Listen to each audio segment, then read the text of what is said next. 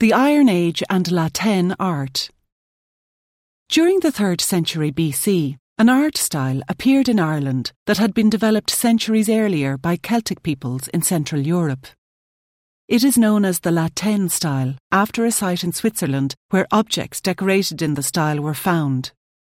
The style was influenced heavily by vegetable and floral designs of classical art of the Mediterranean world.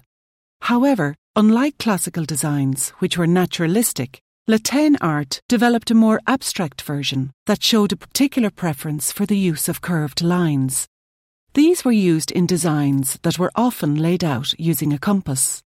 In Ireland, La Téne ornament continued to be an important component of the Christian art of the early medieval period, used to decorate fine metalwork, stonework, and manuscripts.